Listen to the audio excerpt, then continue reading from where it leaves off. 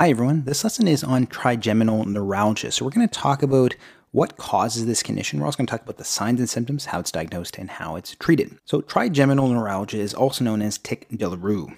It is a neurological condition involving recurrent episodes of facial pain. The epidemiology reveals that trigeminal neuralgia affects approximately 4 to 13 people per 100,000 each year. And the lifetime prevalence of actually getting trigeminal neuralgia is anywhere between 0.16 and 0.3%. So it is a relatively rare condition. What is noted is that there is a higher prevalence of trigeminal neuralgia in patients over 50 years of age. And an associated condition with trigeminal neuralgia is multiple sclerosis. So there is a higher likelihood of having trigeminal neuralgia if a patient has multiple sclerosis. And what's important to note is that if trigeminal neuralgia occurs early on in life, it's important to think about whether this patient may have multiple sclerosis. And in fact, those patients are at an increased risk for getting multiple sclerosis later on if they've had trigeminal neuralgia earlier on in life. Now let's talk about the pathophysiology behind this condition. Before we do that, we need to know the anatomy. So the trigeminal nerve is what is affected in trigeminal neuralgia. Trigeminal nerve is cranial nerve number 5, and it actually has 3 branches. So the trigeminal nerve branches out from the pons, which is a deeper brain structure, and there are 3 branches. One of them is known as the ophthalmic branch, or V1. V2 is the maxillary branch, and V3 is the mandibular branch. So you can see in this image here, this is the ophthalmic zone, the maxillary zone, and the mandibular zone. Now, the trigeminal nerve is responsible for the following. It's responsible for the sensation of the face. So each of those branches is involved in the sensation in those respective areas. And the trigeminal nerve is responsible for the activity of chewing muscles, and in particular the masseter or masseter muscles. Now the cause of trigeminal neuralgia is in some cases idiopathic, which means that the cause is not entirely known. But many cases of trigeminal neuralgia are believed to be due to compression of the trigeminal nerve. And it's estimated that compression of the trigeminal nerve is responsible for 80 to 90% of cases of trigeminal neuralgia. So this means that the trigeminal nerve is compressed by nearby arteries and or veins. So vasculature in the nearby area of the face here may press or compress on that nerve, leading to a lot of the symptoms we're going to talk about in the next slide. The most common artery that is implicated in compression of the trigeminal nerve is the superior cerebellar artery.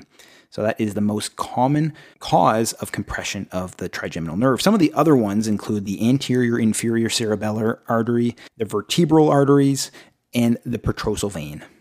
Now, some tumors in that area of the head may also lead to compression of the trigeminal nerve and lead to trigeminal neuralgia as well. And what happens is the compression by some of those arteries or veins we talked about before leads to demyelination of the trigeminal nerve. So demyelination is where the fatty insulation on the nerve is destroyed or removed. So that is demyelination. And here are some of the arteries that we talked about before that can cause compression of the trigeminal nerve, including the vertebral artery here and the superior cerebellar artery. Now let's talk about the signs and symptoms of trigeminal neuralgia. So by far the most important symptom is going to be facial pain. So the facial pain in trigeminal neuralgia has particular characteristics. It has a sudden onset, so it occurs suddenly. The pain is described as intense and excruciating. So it's very, very painful. It's most often unilateral, so most cases are going to only affect one side of the face. And then some patients can describe aching and burning prior to that very severe attack or very severe pains. So they can have some aching and burning sensation in the area. And the pain itself is described as shooting, jabbing, or electric pain. So it's a nerve pain.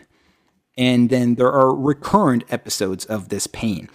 And what is noted is that frequency of these episodes of attacks increases over time. And the duration of pain of each of these attacks is variable. It can be seconds, it can be minutes. In some severe cases, it can occur for hours to days. So this can be very, very debilitating on patients. And what often happens in trigeminal neuralgia is that the mandibular zone is going to be affected the most often. So the area where the mandibular branch from the trigeminal nerve, that is the area that's going to be affected the most, followed by the maxillary zone and the ophthalmic zone. And then certain triggers can cause the sudden, very painful attacks. And these triggers include movement of the muscles in the face. So generally speaking, moving muscles of the face can trigger these attacks. So anything from eating, talking, or even touching the face can cause this type of facial pain to occur. And then in some cases, there may be some facial spasms. So the muscles in the face may twitch and spasm as well. So how do clinicians diagnose and treat trigeminal neuralgia? Clinicians often diagnose this condition clinically. So by history and physical examination, oftentimes it's going to be diagnosed. So a lot of those characteristic findings we talked about in the last slide with regards to symptoms, that's going to be oftentimes enough to make the diagnosis. And then if there is any suspicion of perhaps a tumor that could be compressing the trigeminal nerve, MRI imaging can be used as well, and this can help to rule out secondary causes or lesions. So the treatment of this condition oftentimes requires certain therapies. So the first-line therapies for trigeminal neuralgia oftentimes are going to be carbamazepine. So clinicians are often going to use carbamazepine as a treatment for this condition. And then oxcarbazepine can also be another treatment as well. So these are the two first-line therapies. And then some second-line therapies, if those don't work, baclofen can be used. Lamotrigine may also be used as well. And then in certain severe cases, surgical options may be employed as well. So if you want to learn more about other neurology conditions, please check out my neurology playlist. And if you haven't already, please like and subscribe for more lessons like this one.